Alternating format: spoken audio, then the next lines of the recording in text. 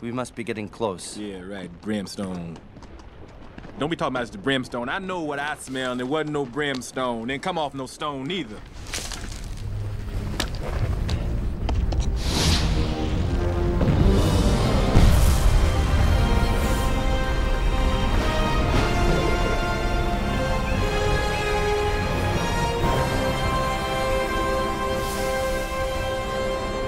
Sure, it's big enough, but look at the location.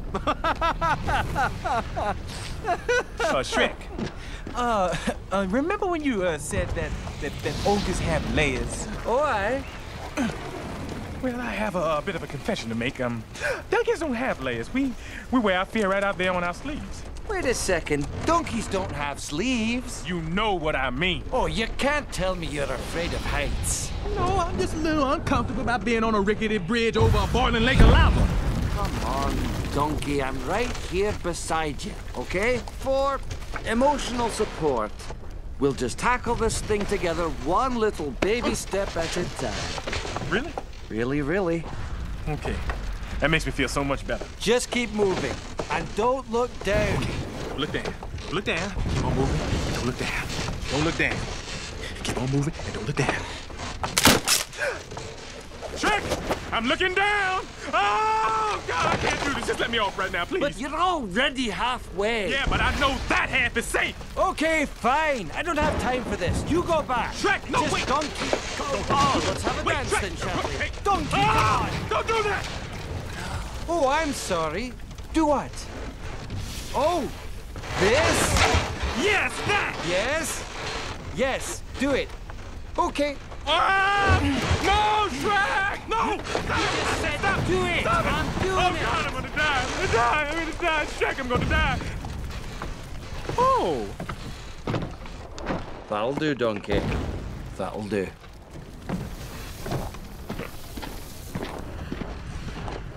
Cool. So where is this fire-breathing pain in the neck anyway? Inside, waiting for us to rescue her.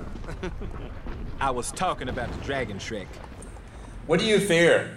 So I checked out, before I was preparing this sermon, I was doing a survey and I said, okay, what is the top 10 greatest fears now these days in 2018? And if you do a quick Google, number 10 would be, get this, it's called trypophobia. And trypophobia is the fear of holes. Okay. Number 9 is aerophobia. What's that? The fear of flying.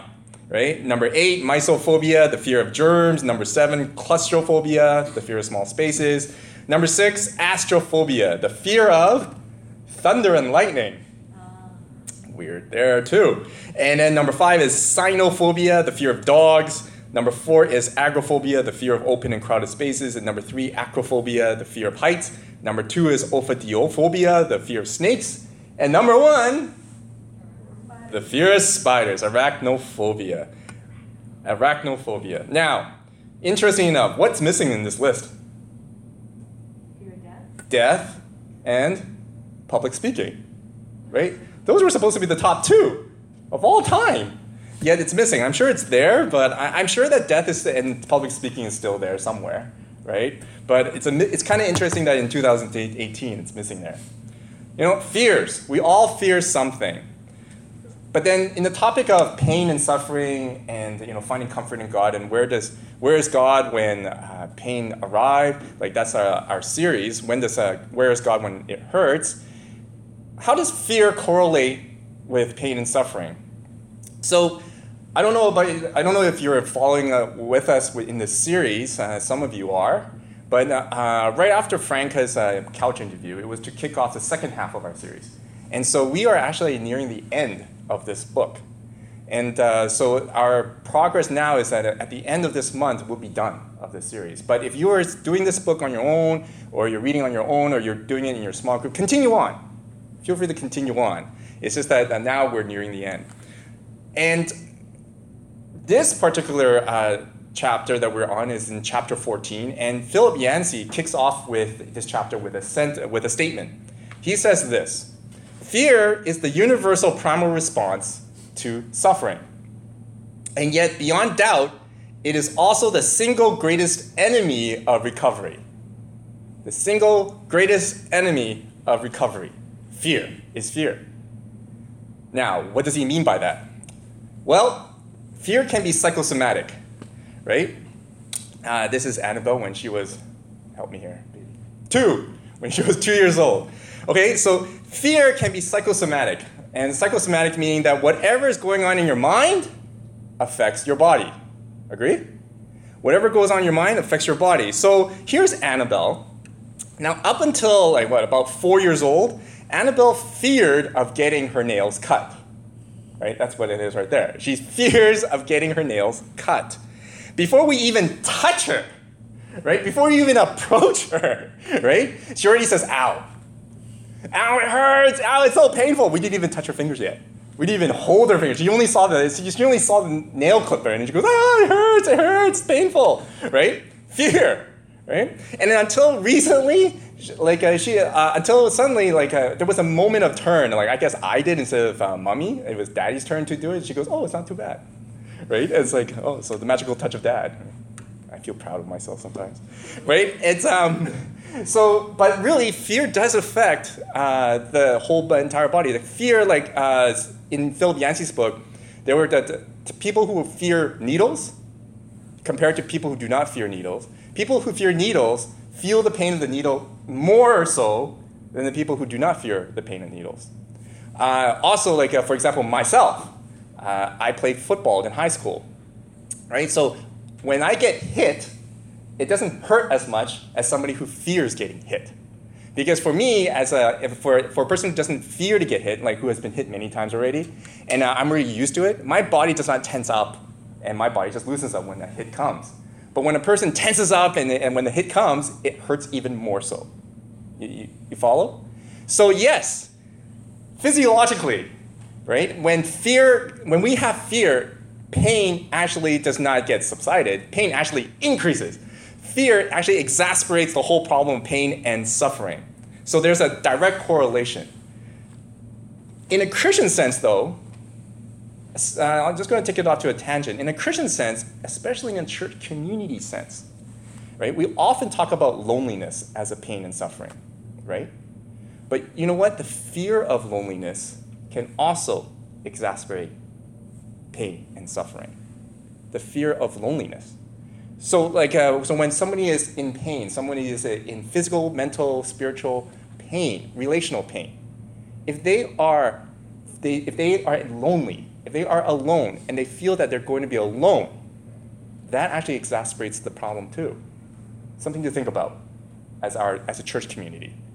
That we are to seek out people, find people, pray that God will give us images of people in our community who may be suffering, who may be in pain, whether it be spiritual, mental, relational, physical, because loneliness actually exacerbates the problem as well. The fear of being lonely, the fear of being alone in the world, fighting my own suffering and pain by myself. That is something that will hinder and endanger the path to recovery.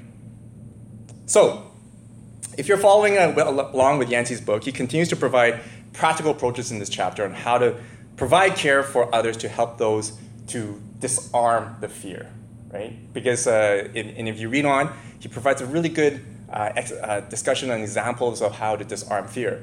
But I'm not going to do that this morning because you could read that. This morning, I'm going to provide you with a theological foundation on where to start on how to disarm fear. A theological truth. And we're going to turn to our Bibles to do that. So let's begin by defining what this truth is that's supposed to disarm fear. And this truth is this. The fear of God disarms all the fears that we have in this world, full stop. That's the theological truth that we're going to expound. It's the fear of God disarms all the fears that we have in this world. The fear of all fears. What in the world is the fear of God then? Anybody ever ask that question here? What does it mean to fear God? Because we hear that a lot, right, in the Bible. Do you know how many times the Bible mentions it? That makes it so important? 271 times. And that's only in the NIV, right? So if you go into King James or even the ESV, probably even more. But 271 times of fearing God, it means that that's pretty important, right? But then, however, doesn't God supposed to cast out fear? So why are we supposed to fear God? And then, so what has that got to do with the truth that the fear of God is the greatest fear that will disarm all fears? And what has that to do with connected with pain and suffering? So that's where we're going to go in. All right. I'm going to start off with what fear is not, the fear of God, what it is not. Anyone know of the term tantiu? Right?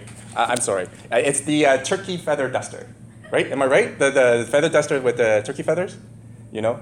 When I was growing up, my parents used that to threaten me. Actually, what do you mean by threaten? They just use it on me, right? There's no threatening. They just use it, right? It's a punishment tool where it's like a feather duster, but they invert it, so they hold it on the feather side and they whack you, right?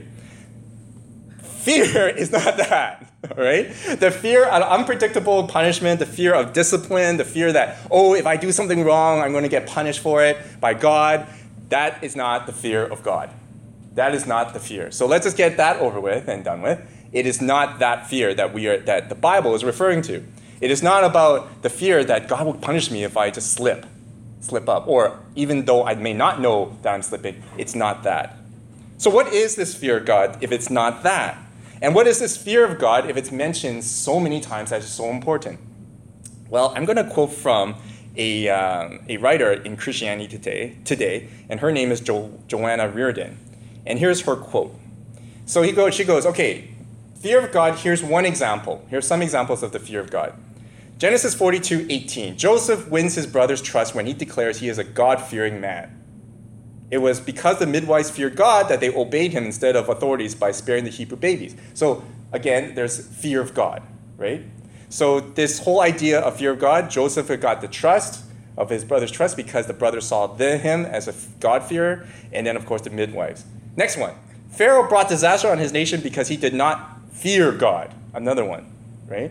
So it's something to do with obedience to God and not fearing him, and hence that's why Pharaoh brought his own disaster. Again, in another example, Moses chose leaders to help him on the basis that they feared God and wouldn't take bribes, right? So it's almost like when we were selecting our elders, for instance, our church elders, part of our criteria is fearing God. And the fearing God in this case is more about honesty and integrity. What else is there? The Mosaic Law cites fear of God as a reason to treat the disabled and elderly well. So fearing God also has something to do with being able to, or being recognized as somebody that could provide care. That fearing God, if I was a God-fearer, you can say that I am dependable to love you and care for you, right? Another example in the Old Testament. And this is not just in the Old Testament. Jesus states that stronger than anyone, that he says, don't be afraid of those who want to kill your body. They cannot touch your soul. Fear only God. Remember that sentence? Remember that verse, what he said? He goes they could destroy your soul and body, but hey, they cannot destroy your spirit because you fear God. They cannot destroy you at all. And Paul, of course, says this in 1 Corinthians 7:1, that holiness is made complete because we fear God. All right, that's the examples in the Bible. To sum up then, if you were to say that I fear God or you fear God, it means that you are trustworthy, that you are capable of loving people well, that when you're a God-fearer, that you can love a person well, care for a person well, and you're a person of integrity and honesty, uprightness. Here's a question for all of us then, just to, again, side note. We're Christian, right? We claim that we're Christian. Can we say those things? Are we identified as a person like that? When we say that we are a Christian, it means that we are a God-fearer, right? Can we say that are we identified as a person of integrity, a person that people can trust, that people can trust your loyalty and commitment to care for them and love them, right? Are we known as that? Is each of us known as that? That's just a side note. Because to fear God, apparently, is to be like that, is to be trustworthy, and to be upright and kind and loving and committed. So what is this fear that this world then clearly does not have? Because Paul says, you know what? The problem with this world now is that there's not enough God-fearers, right? So what is this fear of God then that the world does not have? Partly, and what is this fear of God that identifies us as God-fearers, as Christians? It's basically, when we look around, we definitely don't see the fear of God. We see dishonesty, we see anger, violence, jealousy, stealing, lust, murder. So what is this fear that we should have that would make us be identified as trustworthy and honest when we tell someone we are Christian? Most importantly, what is this fear that disarms and casts out all fears and that casts out and disarms fear so that we can be on a recovery from our pain and suffering? So here we go. I have a story then. What is this fear of God then? When Rosario and I went to Hawaii, and the Big Island, we went to this park called the Volcano Park, right? And there was this humongous crater, right? Huge crater. And we went there, and then we went really close to the steps, and then saw this crater. And then, luckily for that week, right, there was an eruption, not the big one, right? The one prior to that, it was exciting because you see lava spewing out and everything, right? And then I go, wow, if we were actually in that crater, we would be a little peon, right? Like it was a big crater, and then if you went in, you would be a little piece of rice in a rice bowl, right? And I mean it in a way because I'm Asian, right? So you're like a piece of rice in the rice bowl. But it was amazing, and what really dawned on me was, and as I reflected on this when I was standing there, I go, wow, this lava is indestructible. Think about it. Wherever it wants to go, it'll go. It cannot be stopped, right? Think about it, it's just so hot that it will just burn whatever is in its way. Fortunately, just on the side, when we left, the week after that, that's when that humongous eruption happened. And we were just going, wow, by God's grace, we got out of there before that thing came. And then on the news, I saw the same place, where we drove, and when we drove on the freeway, that lava literally is indestructible. It just keeps on going and going. It doesn't matter whether it's concrete or anything. Nothing can block its way. It will head to its own direction. Wherever it wants to go, it will go. Freaky, right? Quite scary. But then I said to Rosanna on the plane, not on the plane, when we were at home, I go, you know what would be really cool? Because that's a cool sight. When the lava's spewing out of the concrete off the street, wouldn't it be cool to take a selfie and then fly away? And hopefully, and then of course, it'll be cool to take a selfie, have a 5-minute glory, and then fly away right after that, right? But, I have this fear of lava, right? This fear of lava, it's unstoppable. It has awesome power. It has, nothing could stand in its way. Nothing can defeat it.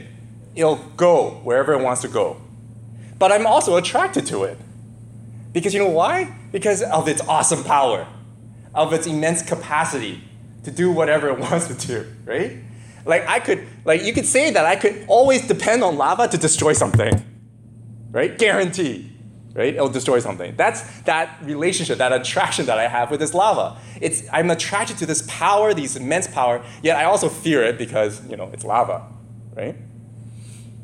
Let's run that with the fear of God, okay? Let's run that with the fear of God, because I think that it's very, very similar. Fear of God is awesome and powerful. It's unstoppable. He's unstoppable, right? Whatever he wants to do, it'll happen. Look at creation of the world. He said, and it became, right? Unstoppable force, and nothing can get in his way. So, death, nothing. Death cannot stop him. Illness cannot stop him. Nothing can stop him. The powers of this world cannot stop him, right? He's this powerful, like lava. And so we fear him. You follow? We fear him because he is this unstoppable power. However, because he is this great power, because he is this awesome power that nothing else can defeat, we fear nothing else. You follow? Do we fear sickness if we fear God? No. Because sickness cannot stop God. So why do we need to fear sickness?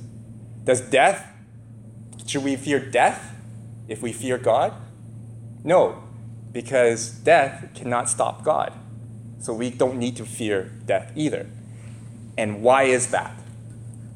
It's because God loves us with unfailing love. He is in us and we are in him. The greatest, most awesome power that is unstoppable, that is immeasurable, that cannot be even hindered, is in us. And so there's that ironic twist, right? Where this greatest power that we are to fear, which we do, is in us because of his love for us. So we have nothing else to fear. And this is the theological truth that was established when I mentioned in the beginning, that the fear of God is the greatest fear of all things. It is the fear that casts out all other fears, so that it disarms fear so that we can recover from our pain and suffering. You follow? Is that this fear of God, the fear of this awesome power, this unstoppable force, loves us so much that he is in us, that nothing else, no other fears can defeat us, because nothing can defeat him. Amazing, right? Praise God. And this is where you say amen. All right. Let's go on. Let's use a scripture to illustrate this, shall we? If you have your Bibles, go to Psalm 33. Turn with me to Psalm 33. And I will read. It goes like this. Sing joyfully to the Lord, you righteous. It is fitting for the upright to praise him. Praise the Lord with a harp, make music to him on the 10-string lyre. Sing to him a new song, play skillfully and shout for joy. For the word of the Lord is right and true. He is faithful in all he does. The Lord loves righteousness and justice. The earth is full of his unfailing love. By the word of the Lord, the heavens were made, their starry host by the breath of his mouth. He gathers the waters of the sea into jars. He puts the deep into storehouses. Let all the earth fear the Lord. Let all the people of the world revere him. For he spoke and it came to be. He commanded and it stood firm. The Lord foils the plans of the nations. He thwarts the purpose of the peoples. But the plans of the Lord stand firm forever, the purpose of his heart through all generations. Blessed is the nation whose God is the Lord, the people who he chose for his inheritance. From heaven the Lord looks down and sees all mankind. From his dwelling place he watches all who live on earth. He who forms the hearts of all, who considers everything they do. No king is saved by the size of his army. No warrior escapes by his great strength. A horse is a vain hope for deliverance. Despite all its great strength, it cannot save.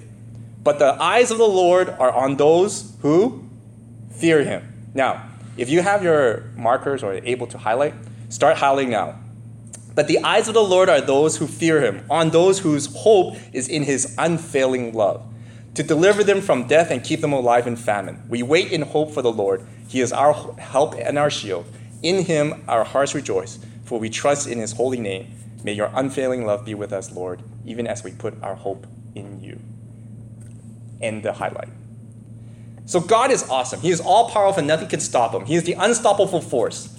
The psalmist describes God as this unstoppable character beginning with creation, right? God just spoke and things began. And then the writer continues that God foils the plans of even the mightiest of armies, the mightiest of people here. So we fear nothing if God is in us. So if he is that awesome, if he is this unstoppable force, and if we fear him only, then there's nothing else that we fear. Nothing. No famine, no sickness, no relational breakdowns, no mental illness, no spiritual illness, nothing. Not even our own sin can we fear, because we fear God. There's nothing else that we need to fear. The fear of God disarms the fear of everything else so that we can be healed. Now get this though. Look at verses 18 to 22 when I told you to highlight. He goes like the writer goes on to say, what is this fear? What is this fear of God? And here it is. But the eyes of the Lord are on those who fear him. Who are these people who fear him? On those whose hope is in his unfailing love. So fearing God, part 2 of the definition, is actually to place our hope on his unfailing love. This unfailing love, this awesome power is unfailing. You follow? This is why we always sing about God's unfailing love. It's because he's so freakishly awesome. and powerful, that his love is unfailing. You sin, fine. You might have fallen short, fine. You may have done something wrong, fine. You might feel shameful, fine. You might fear that you might be punished for a sin, fine.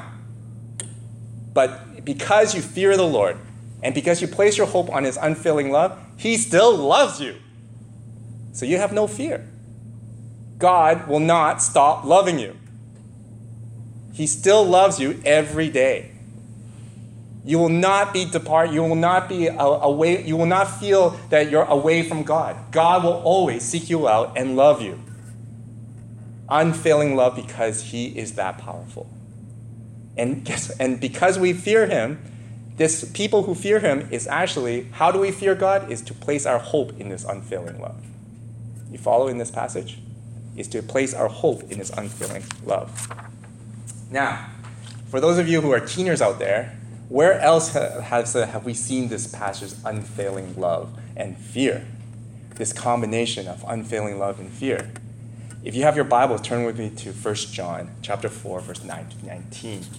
And this is where I'm going to conclude. This is where I'm going to sum up everything. How does this fear of God, this placing our hope in his unfailing love, disarm our fears in this world, in our lives? Let's begin. 1 John chapter 4, verse 9 to 19. This is how God showed his love among us. He sent his one and only Son into the world that we might live through him. This is love, not that we love God, but that he loved us and sent his Son as an atoning sacrifice for our sins.